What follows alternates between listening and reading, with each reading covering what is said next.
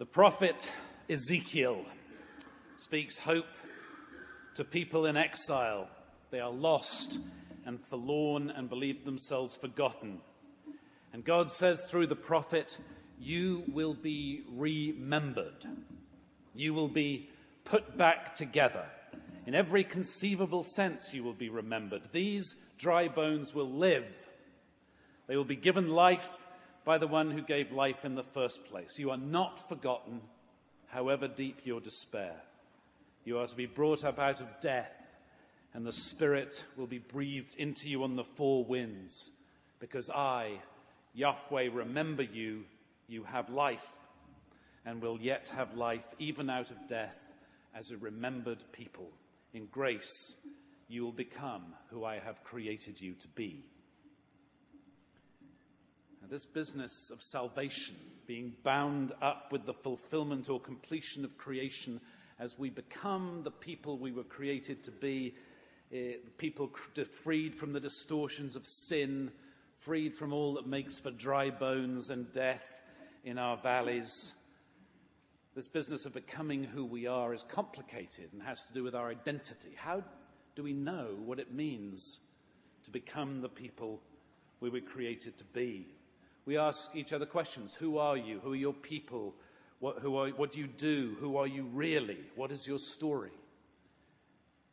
And we set about trying to explain ourselves in terms of what the Academy calls personal narrative. They say our identity, who we are really, is defined by our personal narrative, the story we tell about ourselves, what we remember. That's what the academics mean when they talk about identity, who we are. I've been reading a fascinating novel called The Finkler Question. It's really a sort of heartbreaking, dark comedy about anti-Semitism as the main character, the title character, Finkler, believes that Israel should be criticized for some of its actions with regard to Palestinians and so on. But what happens is over and over, it's about Jewish identity. What does it mean to be Jewish? And then people keep slipping away from the stereotypes and then confirming the stereotypes and coming back and forth, and lots of almost envy of people who have this identity on the part of others. Howard Jacobson won the Man Booker Prize for this novel last year, and at various times and various ways he looks at the things that make up a sort of cultural identity. The stories we tell, of course, but clothing and sex and idiom and language and Zionism and philosophy.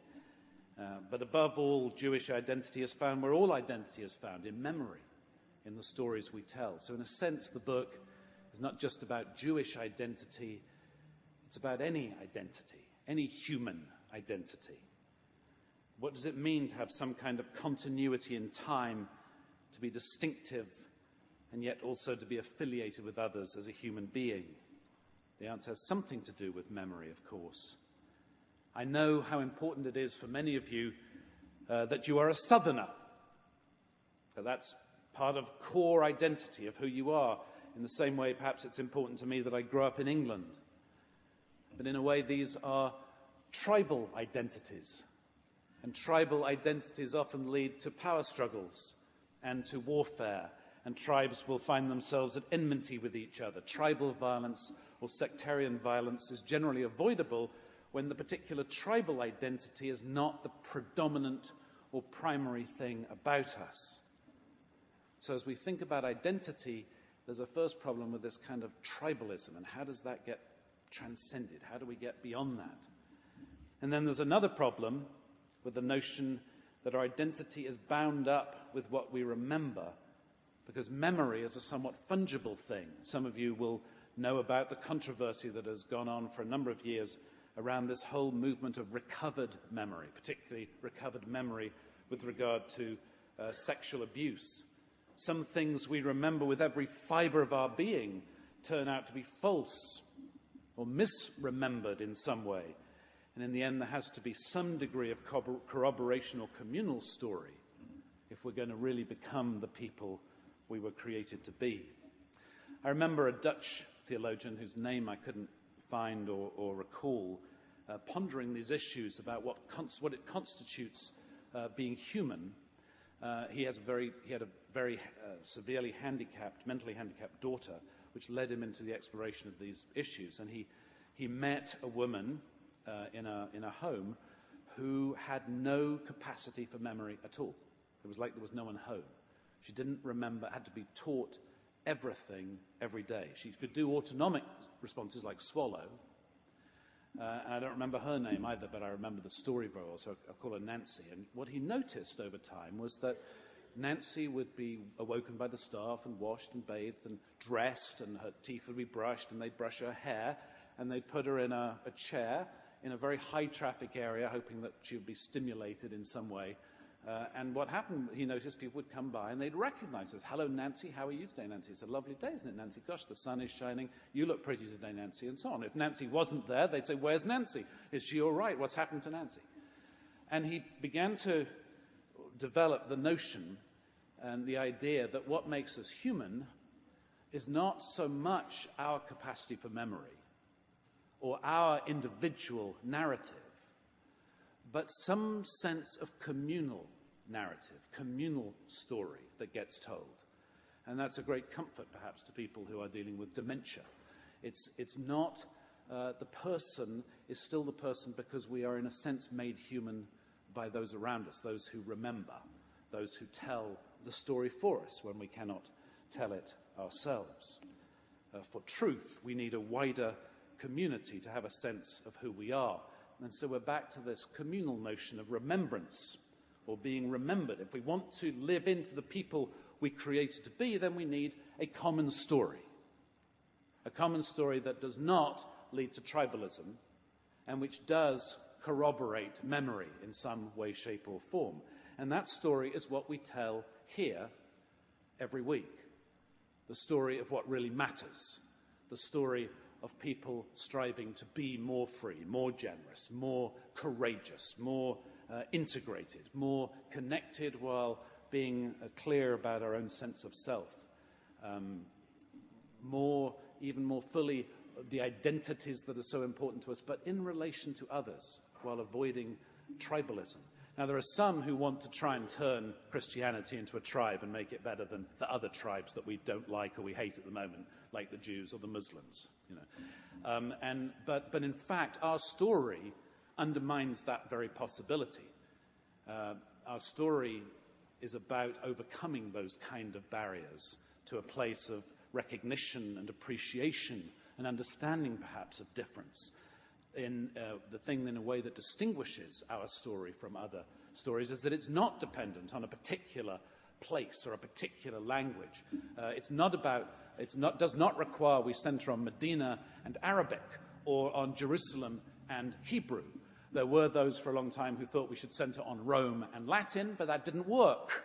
And what's happened instead is we are enculturated in all kinds of different ways in different places. This story transcends the tribalism and begins to tell us what it means to be who we are. And so here, and become who we are. So here and around this table, we both remember and are remembered, put back together in the broken places in our lives by God. Jesus said, do this for the remembrance of me, or do this that I might be present among you in some way. He invited us to participate in the life of God that makes us, by grace, able to be more fully who we were created to be, able to be more trusting and more loving and braver and more generous, and all those things by which we know we are free. Remember the life-giving nature of our communion, shaped by a common story and a willingness to be differentiated, knowing that in the end, who we really are is given us by God and by God alone. In the most traditional funeral liturgies of the Episcopal Church, which wouldn't work today for a lot of reasons, there was no preaching, there was no eulogy, no homily. What was remembered about the person was remembered in a community that was assumed to be pretty tight. And the liturgy was all about a reasonable and holy hope that the one who gives life in the first place will remember us even in death and bring new life out of death. And so as we remember the story of what really matters, so we begin sometimes to see ourselves more clearly through all the distortions and all the brokenness and all the dry bones of our life, and we start finding, as we come around this table week after week after week, that we are remembered. And like Lazarus, we know that death does not have the victory. This new life, this life given back to us, might come as conviction, or it might come as forgiveness. Or it might come as forgiveness for the pain we have caused others. New life in this way can take the form of suddenly finding ourselves with a capacity for compassion that we didn't know we had, where we thought our hearts were stony. Or it might come in our being able to forgive others who have caused us pain. In God's time, as we remember God's fidelity to us, the seemingly impossible can happen. It does happen. And these dry bones can and do live. That reasonable and holy hope keeps us on the path to becoming the people we were created to be. These dry bones can live. It's not a natural process, not natural in the story we tell. Our life is always a gift, always brought out of the deathliness that afflicts us. It's an offering of our lives that we make here, and it's a gift that we receive as we become more fully the people we were created to be. Thus says the Lord God to these bones, I will cause breath to enter you, and you will live. If we listen, we can hear, we can claim, and we can receive that promised gift of remembered life. What is the gift today for you? In silence and in response to the gospel, let us pray, becoming who we were created to be.